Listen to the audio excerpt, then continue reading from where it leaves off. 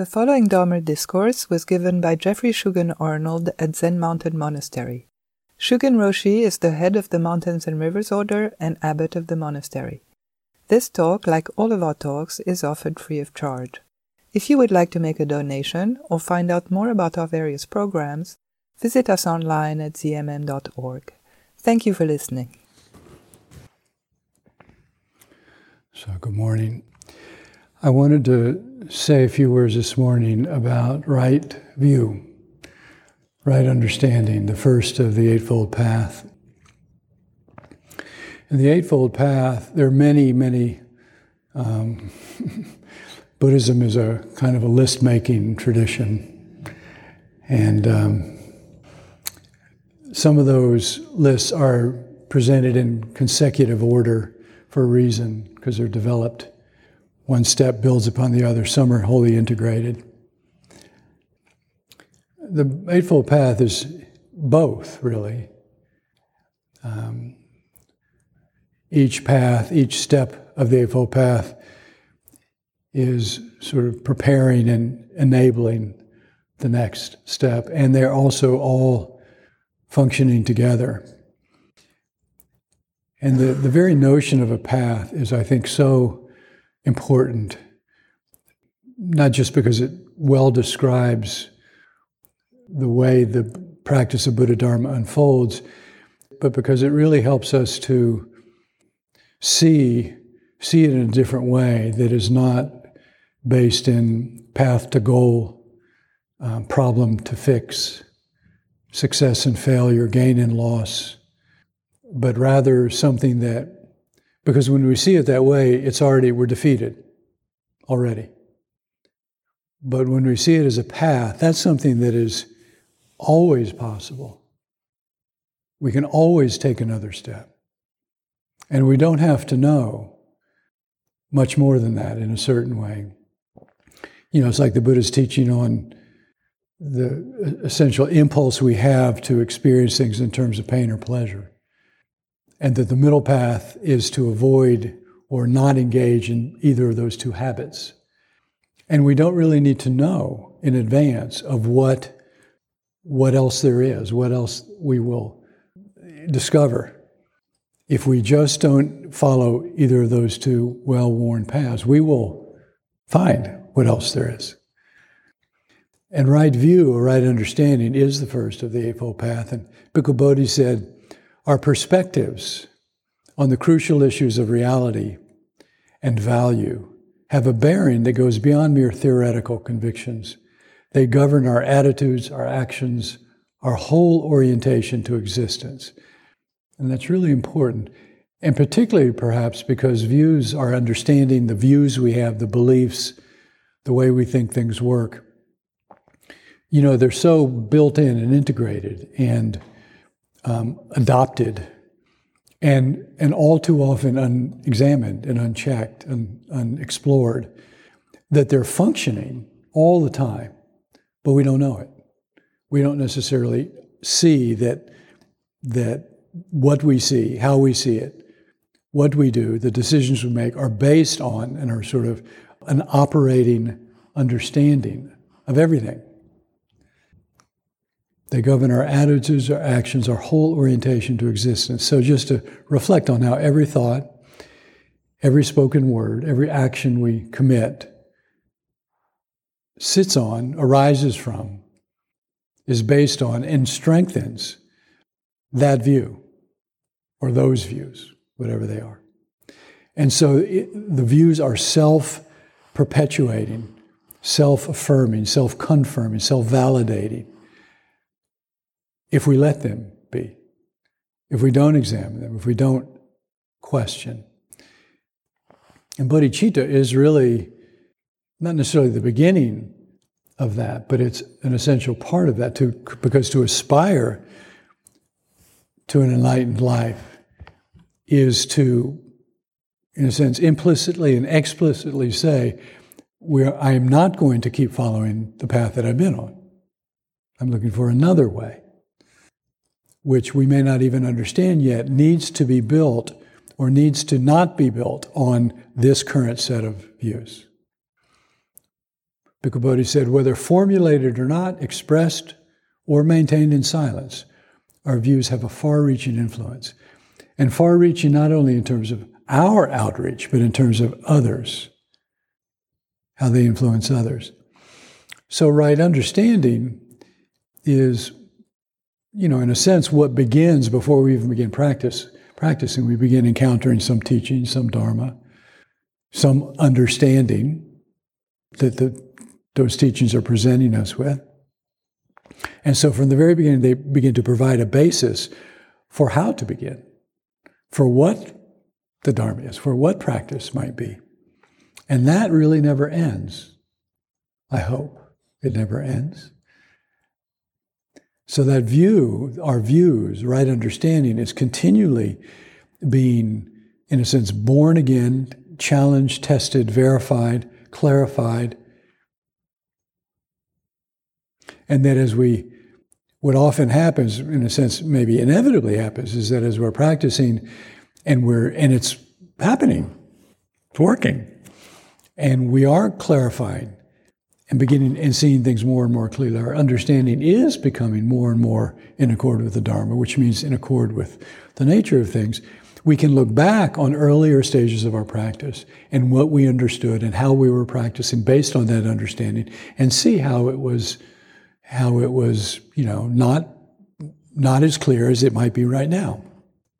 That doesn't mean that it was wrong or invalid or completely false, but just that it was still in a state of clarification, as it is in this moment, as we're looking back. And so the basic teachings and concepts and principles are all basically, right understanding is helping us to understand the situation we're in.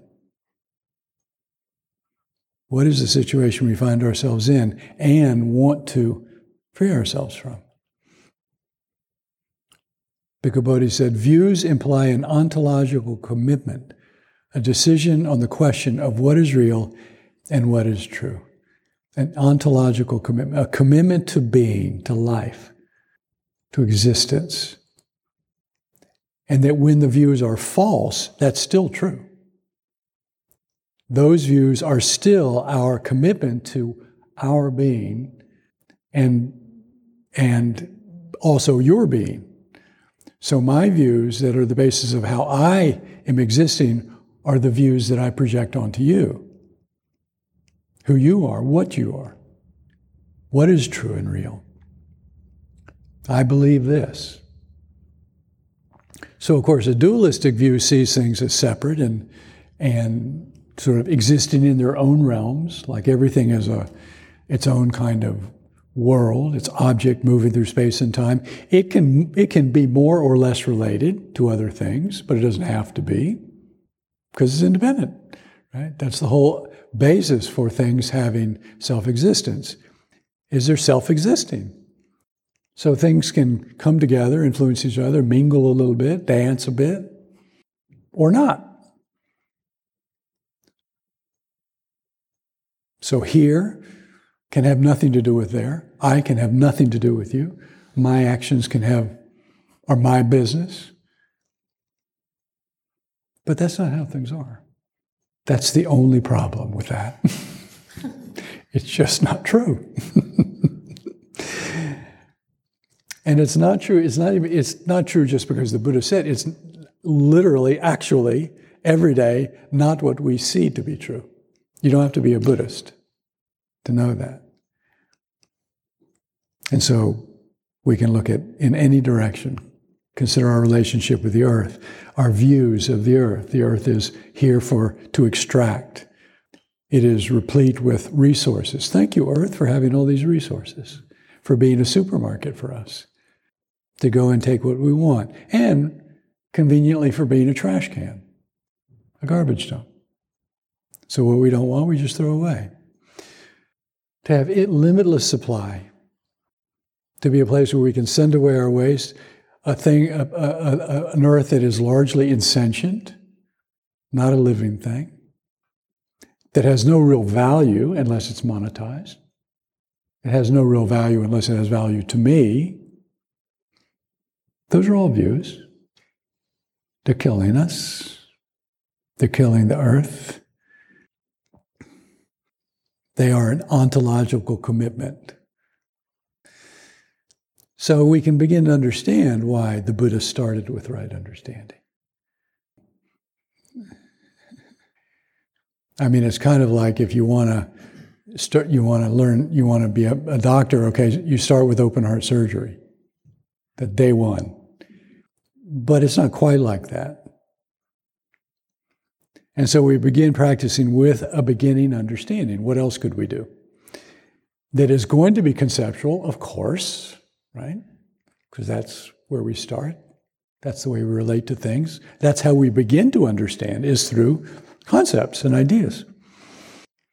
And to whatever degree we trust those or have faith in them or they seem true to us, we engage them and then we practice on the basis of that. That's what we're doing. That's what happens when we begin practicing, whether we're aware of it or not. But we're not just practicing on the basis of those views, we're also, because we haven't really done anything yet to our old views, they're still there. They're still strong. They're still stronger. They're still operating. They're still the things, we have much more history with those, right? And so and what we see, a lot of the struggle that we can experience in practice is where those seem to be in conflict or they're competing, right? What do we trust? The Buddha said, I see no single factor so responsible for the arising of unwholesome states of mind as a wrong view, and no factor so helpful for the arising of wholesome states of mind as right view. No factor more important. That should get our attention. He says, for a person of right view, whatever bodily, verbal, and mental karma you instigate in accordance with that view, based on that view, whatever your volition, your yearning, your inclination, all of this will lead to what you are seeking, what you truly desire, and will lead you to be agreeable to well-being and happiness. Why? Because that view is good. And again, what's important here, because some people get stuck on the sense of right? Like who says it's right? Well, we could say, well, the Buddha said, right? But as I often say, right here is not just, he wasn't just creating a philosophical system based on his ideas. As I often say, it's like I think of him as reporting from within. So he went and had intimate contact with the nature of being, the ground of being, self-nature, the true nature of things. And then he reported, okay, this is what I've seen. This is what I encountered. This is how things work in and of themselves. But we have to speak about that. We have to have a way of sort of presenting that, right? Because we start within our concepts. We start with ideas. We have to start with right understanding. So we have to sort of reach into something that is ineffable and is beyond any word through direct encounter. Thank you, Buddha, for having that enlightenment experience so that you could come forth and then bring into language and ideas ways of teaching about that, right? So that we could begin to practice. So that's what good means. That's what right means. Right means in a right with the world, not right with my opinion, right with the world. Good in terms of the world's goodness, the world's ontological commitment. The Buddha says, suppose the seed of sugarcane were planted in moist soil. Whatever nutrients it takes up from the soil and water all leads to its sweet, agreeable, and delectable flavor. Why? Because the seed is good. And so too for a person of right view. So, because it begins with concepts, Buddhism speaks of a mundane or a worldly or a kind of beginning right view. And so what is that? Well, the Buddha said it's to correctly understand the nature of karma, cause and effect. So let's think about that a little bit. Why is that sort of how we begin to formulate an idea of what right view is? Cause and effect.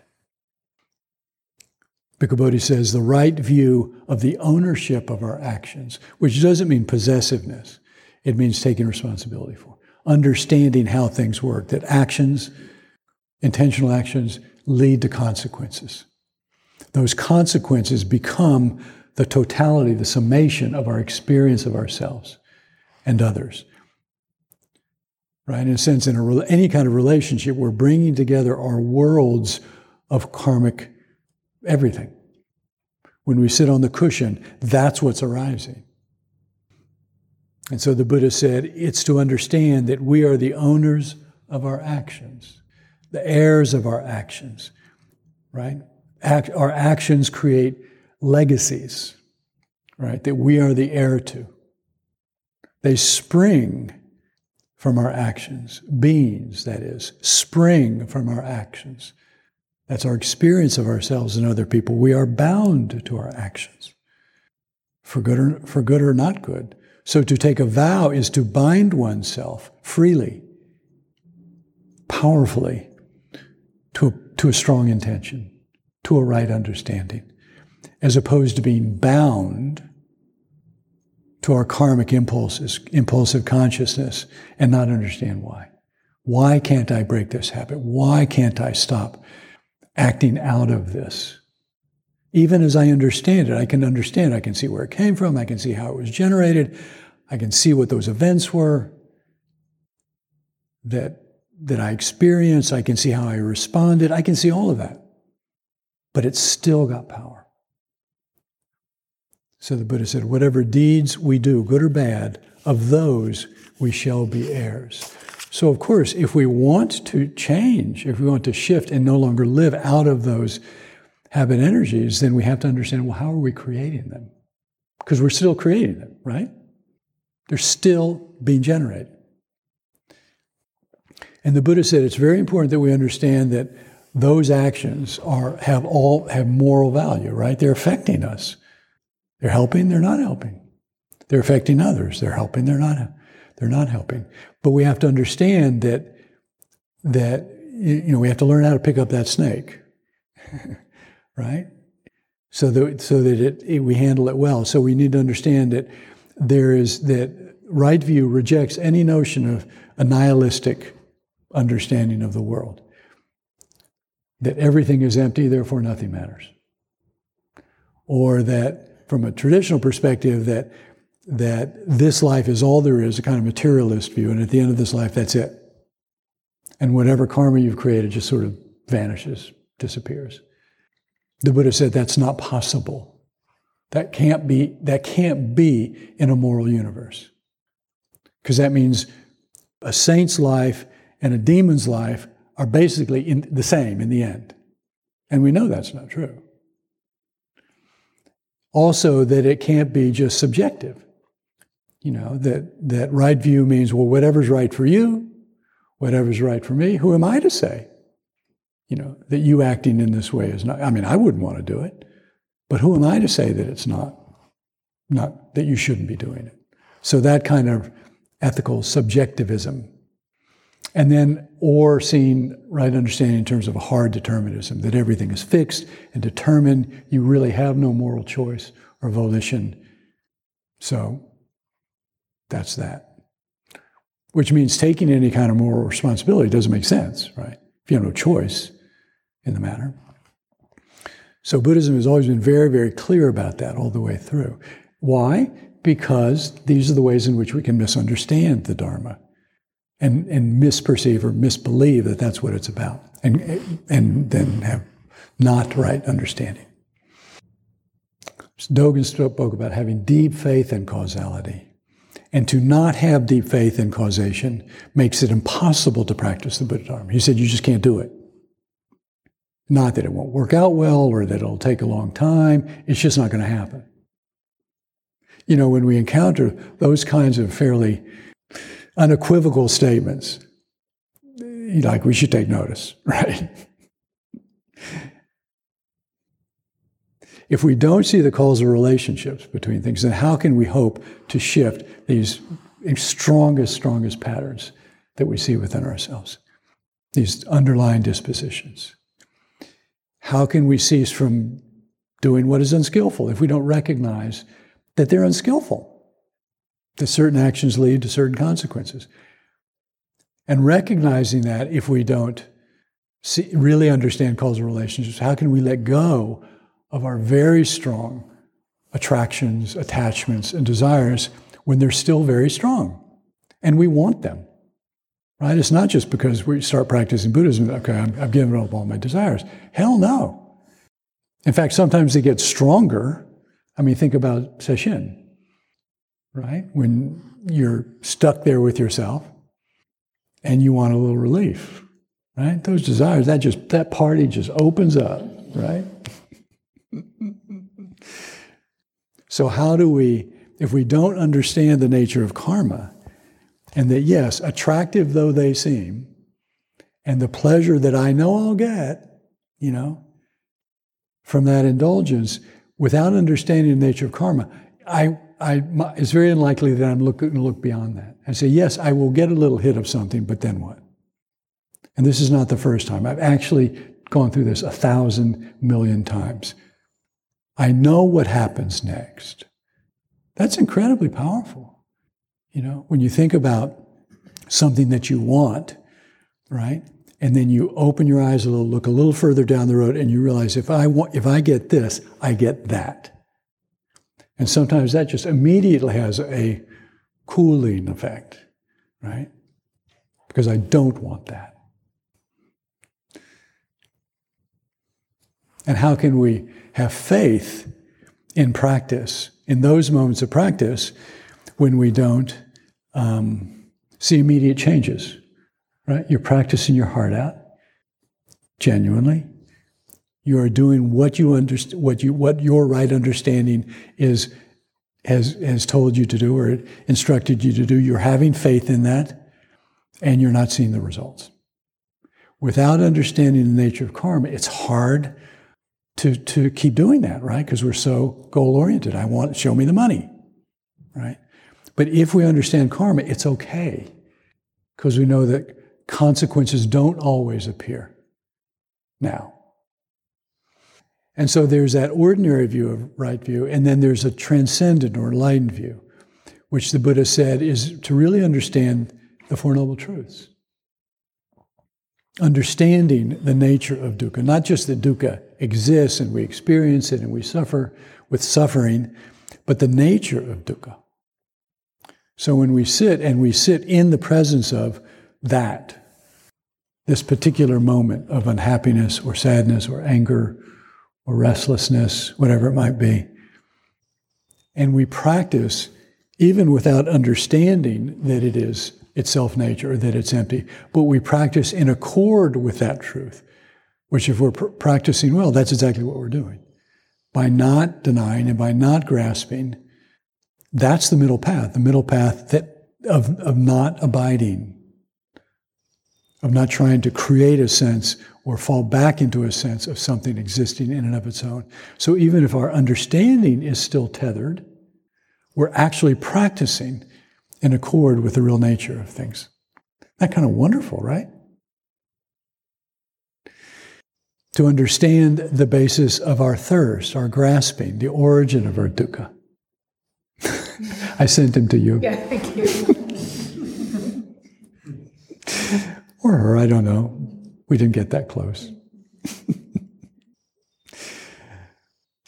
And then to understand, by understanding the nature of dukkha, by understanding the nature of thirst, cessation, nirvana, liberation. And then to understand the path, not just to practice it,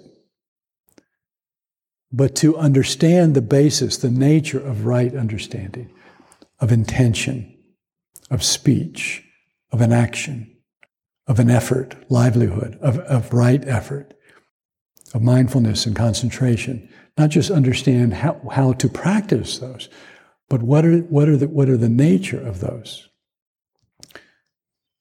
And so to appreciate how, with right understanding, right, we then bring forth intentions or a desire to practice, a desire to calm our mind, desire to develop our meditation, desire to see things more clearly, desire to be more compassionate, we bring forth intention. So right understanding becomes the basis for right thought, right intention.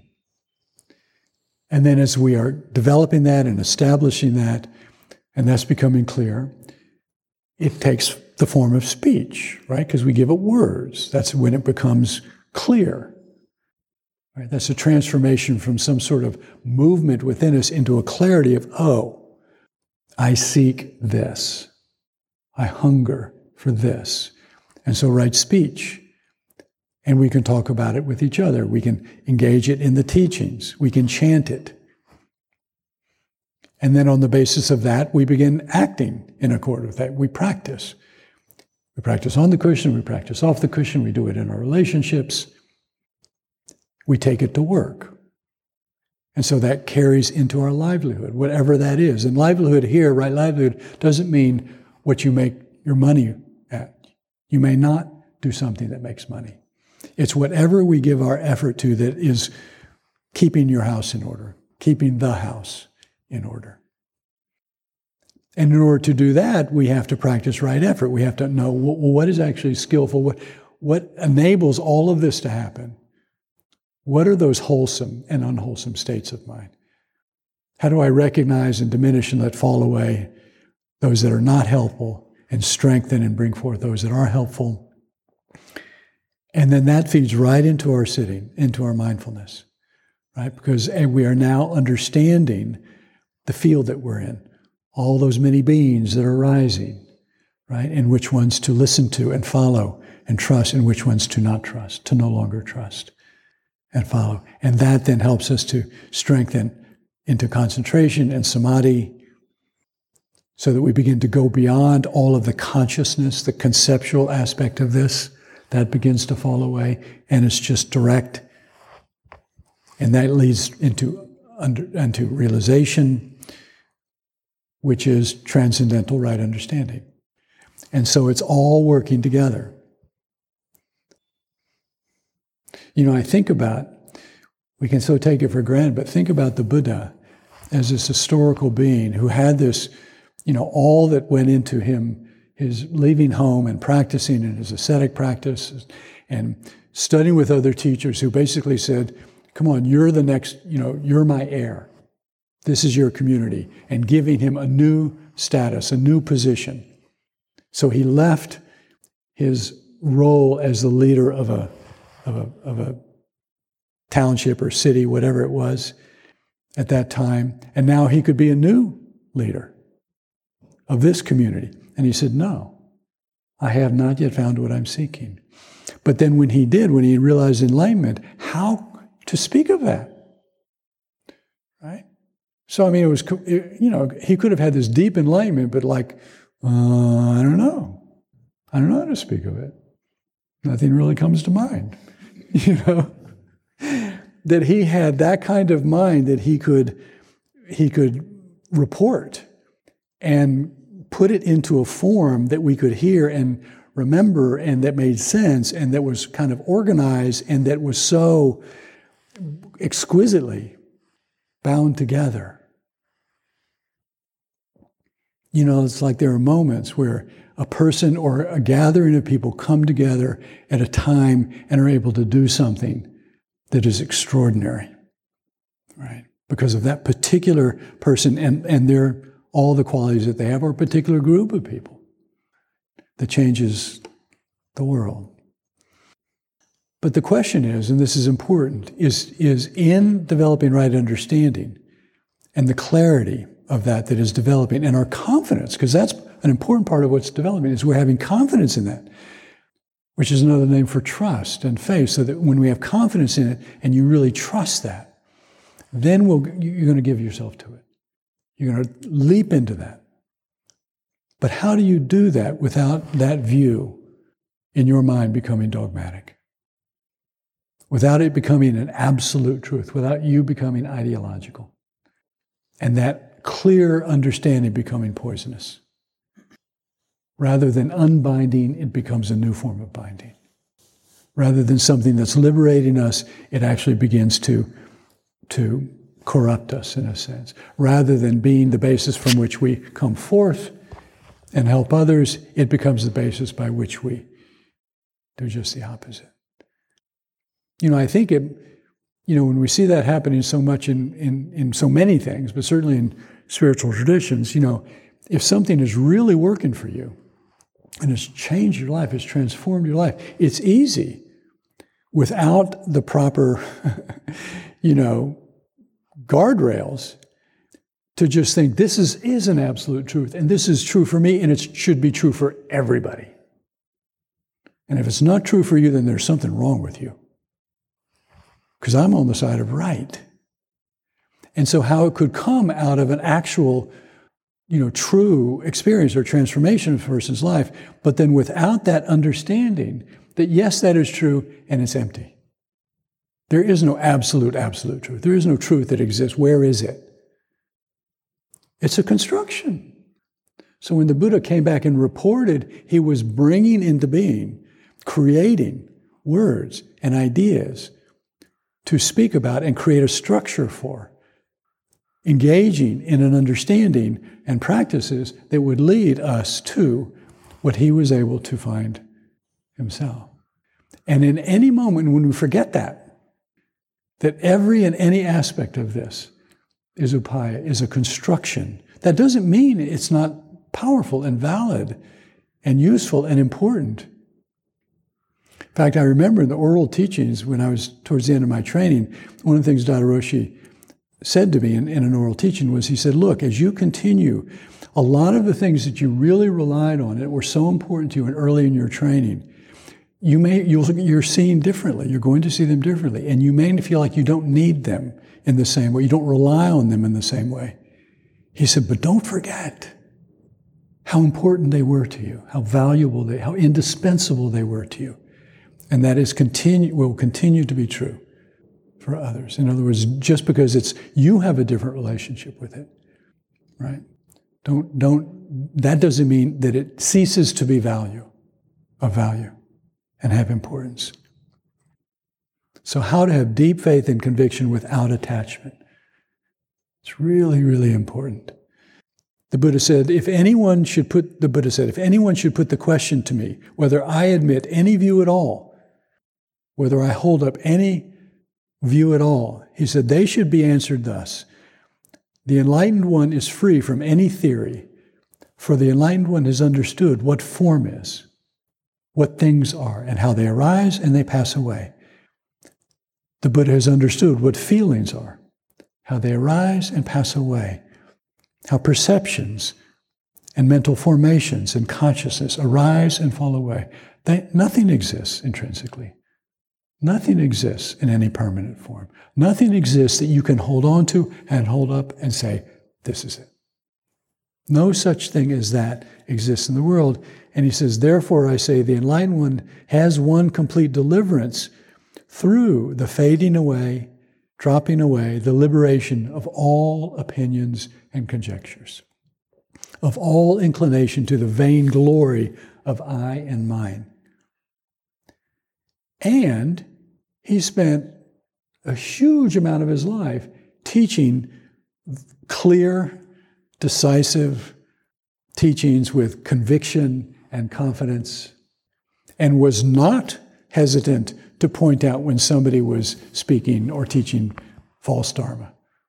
He didn't mess around.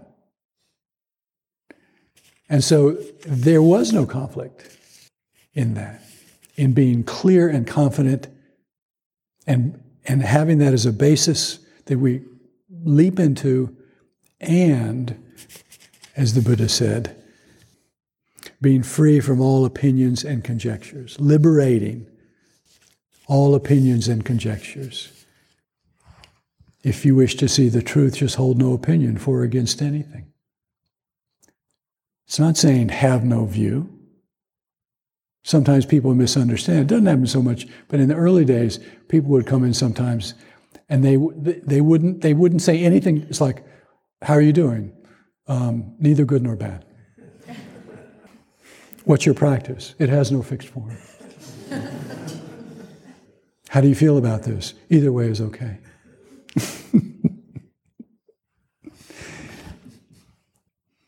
To not hold an opinion for or against. So then how do we hold it? How do we hold it? How do we act on it? How do we relate to it? To set up what you like against what you dislike is the dis-ease of the mind. To set up, to establish on the basis of what I like and what I dislike. We have likes and dislikes. How do we have them? How do we understand them? How do we relate to them? When the deep meaning of things is not understood, the mind's essential peace is disturbed. This is all from the faith mind. When the mind is disturbed, there is not right understanding. Or there is right understanding, but we're not listening. We're not remembering. We're not practicing. And when we see that in others, when we see others whose minds are disturbed, their language, their actions, their thoughts are disturbed, that's what we're seeing. We're seeing their understanding, the basis from which they understand how things work. So how do we know if it's true or not, if it's trustworthy? Do those views do they bring you closer to seeing things clearly? Do they open your heart? Do they calm your troubled mind? Do they open and illuminate the body and mind? Do they lead you towards karmic actions that affirm life, that recognize the dignity, the completeness of everything? Do they dissolve the boundaries and walls? Do they lead to well-being, loving kindness, and gladness? And if all of those seem clear now, can you find any place in which those views abide? Any place in which they actually exist? Why do we do Beyond Fear of Differences work? Why do we bring our attention to these ways in which human beings, our ancestors, have been on the giving or the receiving end of unimaginable forms of false views, and the pains and confusions and violences that those have led to? Why do we have groups based on different aspects of what we call identity? Color of skin, gender, sexuality. Why do we do that? Isn't that further separating, solidifying those identities? It can't be. Can't be. Those are already pretty solidified. That's how we get here. Those solidifications and that separation already exist. That's how we know those views are not true. And so just as the Buddha taught that the first noble truth is life is dukkha, he went right to the place where people were. I know that you are suffering. Yes, that is true. I know that those walls exist. I know that I have been on the giving end of that. I know that I have been on the receiving end of that. Now, what can we do? And so to examine those views as and bring them into accord with what is true, to start where we are. The faith mind says if you don't discriminate between coarse and fine, you won't be tempted to prejudice and opinion. Because all prejudice and opinion is based on coarse and fine, worthy and unworthy, deserving and undeserving. How do we know that those views are false? Because they do not bring us closer to wisdom and compassion. They do not calm the mind. They do not illuminate the body and mind. They don't lead to karmic actions that affirm life. They don't recognize the dignity of others or oneself. They don't dissolve boundaries. It's really not so complicated. We don't have to get into all kinds of theoretical, philosophical notions of good and evil, right and wrong. The Buddha said it's just what you see. when we really look with an unbiased mind.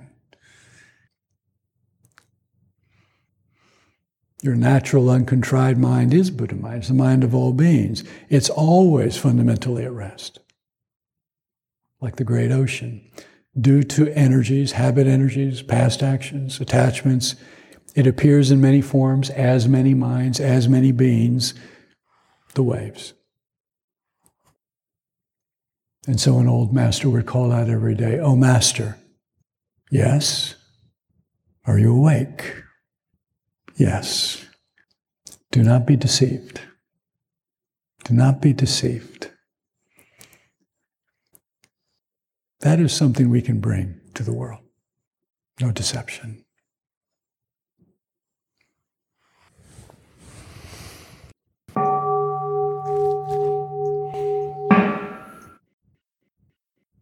Thanks so much for listening. For meditation supplies such as cushions, incense, liturgical instruments, Dharma books, and more, visit monasterystore.org. Support for your spiritual practice at home.